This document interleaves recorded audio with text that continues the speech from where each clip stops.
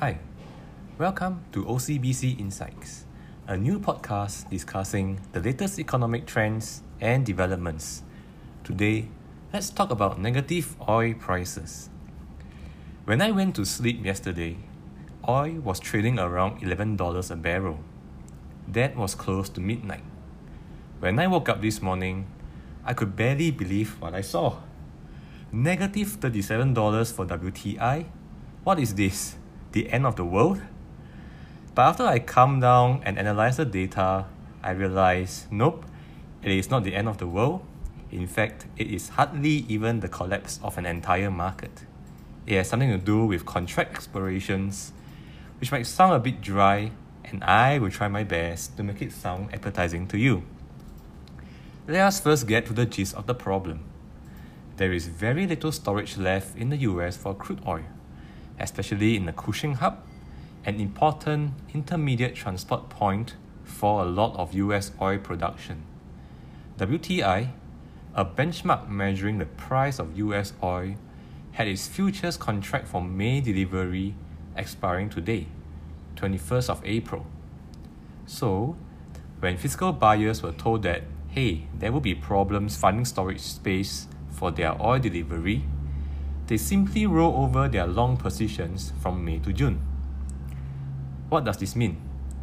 It means they say, okay, things are bad, but life goes on.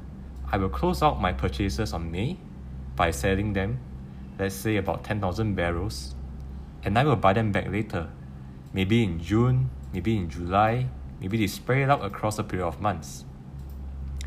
But as the selling on May intensified, it was likely that other parts of the market joined in, which exacerbated the selling.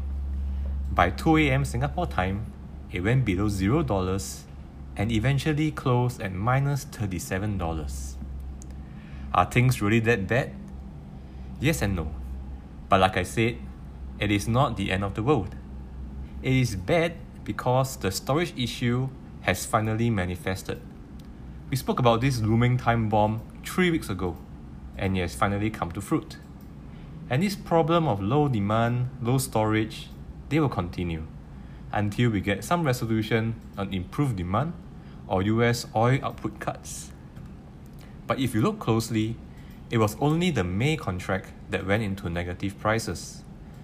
Prices for WTI June and beyond are nowhere near negative. In fact, they are trading firmly in the positive $20 level. In commodities, it is very normal for a contract to display extremely high volatility in its final days of its contract life, due to thin volumes and rollovers. Secondly, for the international benchmark Brent crude, across the curve, they are firmly positive and nowhere near negative.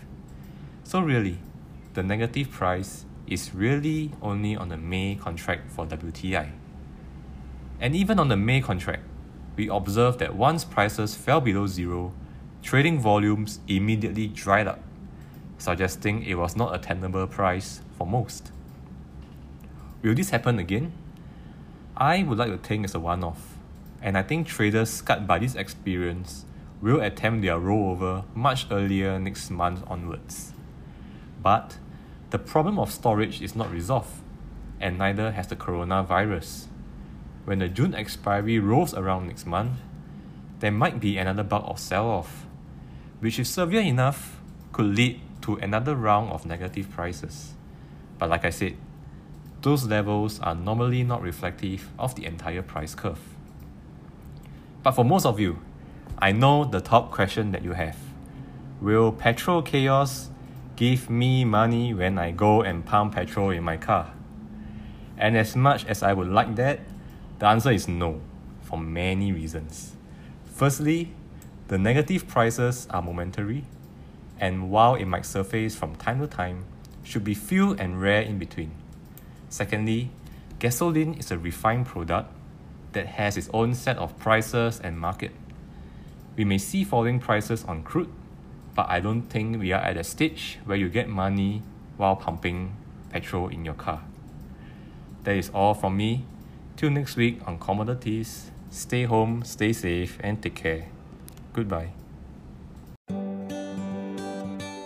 This has been a podcast from OCBC Bank. Follow us on Spotify for more episodes like the one you've just heard.